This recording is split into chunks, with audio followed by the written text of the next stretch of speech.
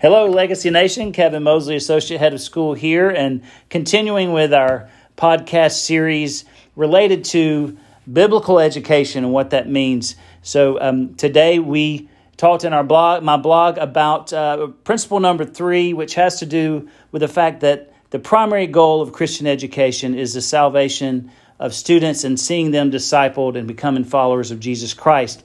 So we have with us today, returning just because I couldn't kick them out, is Ron Littleton and Will Reaver, two upper school Bible teachers. Gentlemen, they kind of forced me to bring you back. Don't ask me why. And then I brought some heavy hitters in today with Ryan Martin from middle school Bible teacher.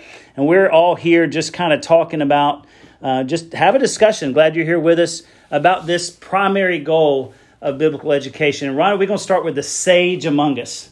Which would be Ron Littleton. I thought that was the place where we ate. Sage dining. No. So, Ron, you have been in education how many years now? Over 40. Over 40 I think years. This is 43. So. 43 years. And so I'm sure you've had the privilege of seeing many people come to know Christ as their Lord and Savior through the vehicle of Christian education, whether that be through educating in the church, educating at home, educating, because it's not... It doesn't have just a single location that just happens at school. Right. Let's talk about the universality, not of salvation, obviously, but of the fact that, hey, Christian education is a very wide term in terms of how and where it takes place. Well, you think about it where, the mandate were to train up a child in the way he should go. And I think we miss this last part. It says, and when he is old, he will not depart from it. I think a lot of times we get caught up in...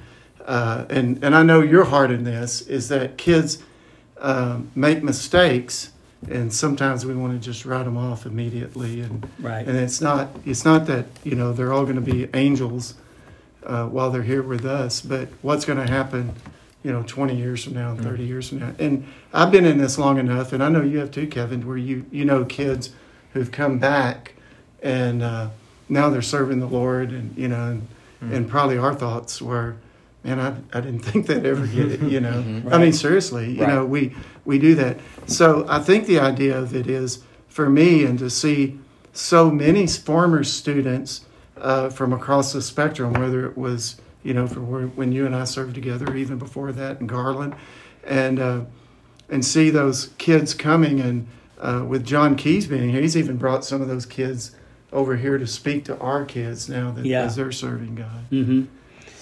So that is our main goal. And, Ryan, you might want to discuss, if you don't mind, talking a little bit about, there is a disturbing trend among churches today, among just some distortions of the gospel that, hey, just because you are here or you're a good moral person, that you everybody's going to heaven. There's some heresy out there about that. And so the goal that we hold to here, our statement of faith and what we believe at Legacy Christian Academy, is that salvation is found in one, and that is the person and work of Jesus Christ and his resurrection and victory over death. So let's talk about how, even maybe in middle school, how you begin honing in on that message. As kids are getting older and they're getting to the point where they understand right from wrong, and they become their own moral agents, and they have to make those decisions. How do we do that here at Legacy, and why is that important?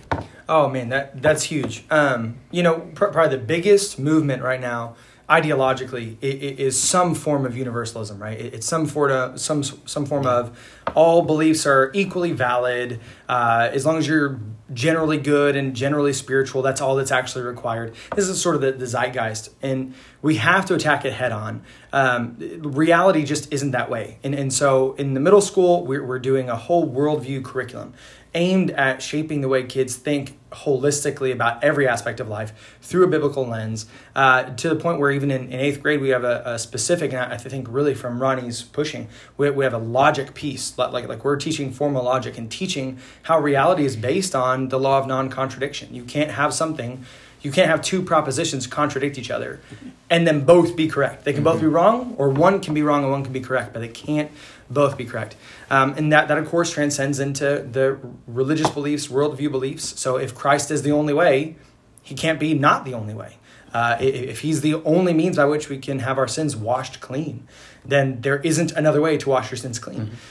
So we touch on that heavily. And one of the major things we do in the middle school is increasingly, as I get older, we just barely touched on a little bit in 5th grade, and a little bit more as we get into the upper grades up into 8th grade, we actually do a fair amount of comparative religion. One, because the kids find it fascinating. It's really interesting to them to hear what other people believe, but that really creates like a launching pad for us to then discuss exactly what it is we believe. Sometimes it's easier to understand the stark lines whenever you kind of contrast them against something Sure, else. yeah. A compare and contrast approach and what it's not sometimes bring about a clear picture of what something is as well.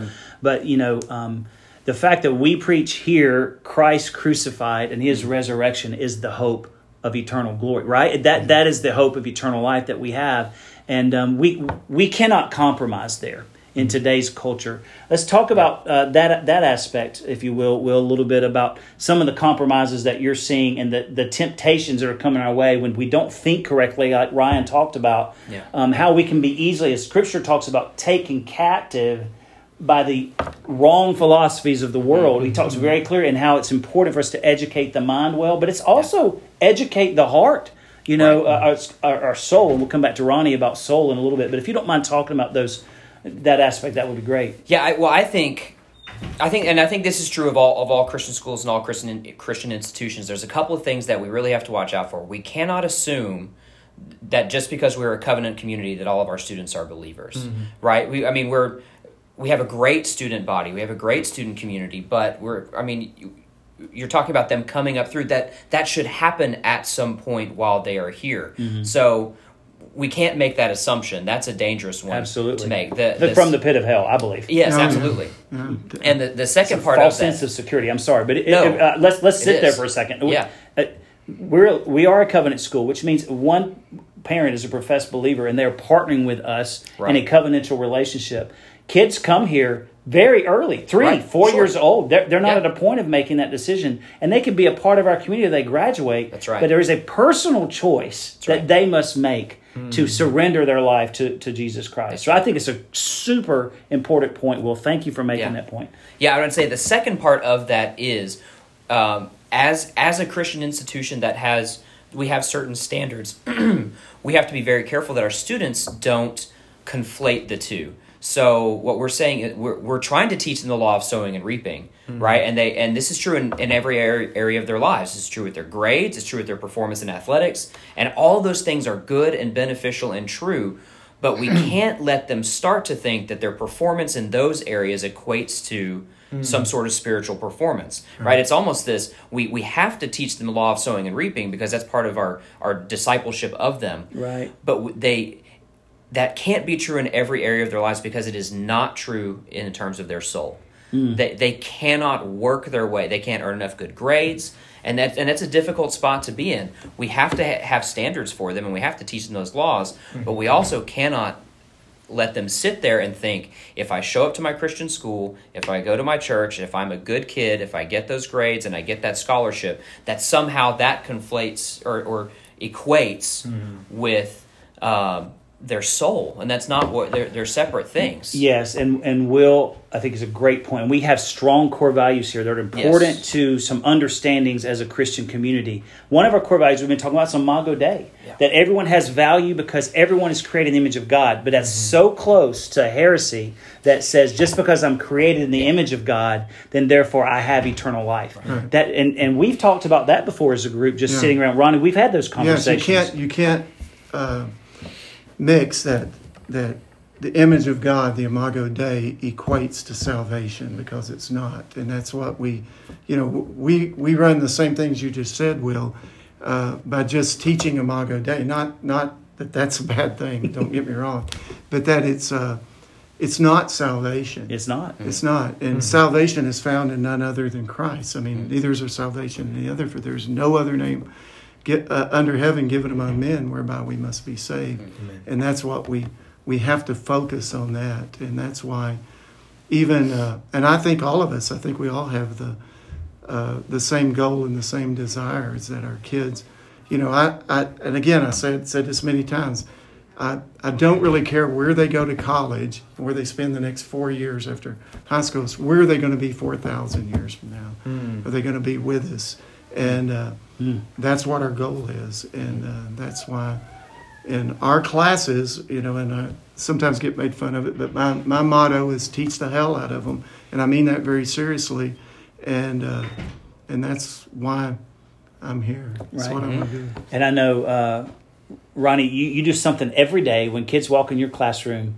What is it that you do every day? And what do you do? The kids ask you about it. When the first time they come in, you come in, you do a certain action to start every class, and your kids ask you why you do that. You want to share that story? When I close the door and lock the door. Yeah, I close the door and lock the door because, and the students ask, and they ask, why is the door always locked? And I say, because I'm doing battle for your soul.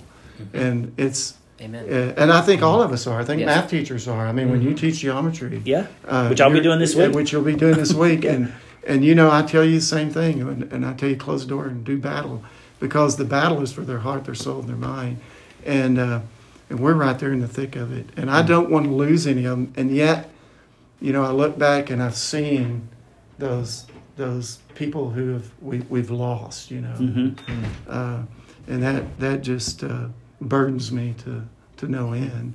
And I know I can't accept that as my fault or anything. And my mother always warned me, because I'd become real discouraged. And she said, well, you must think you're a better teacher than Jesus, because many rejected his teaching. That's very true. And they're going to reject ours.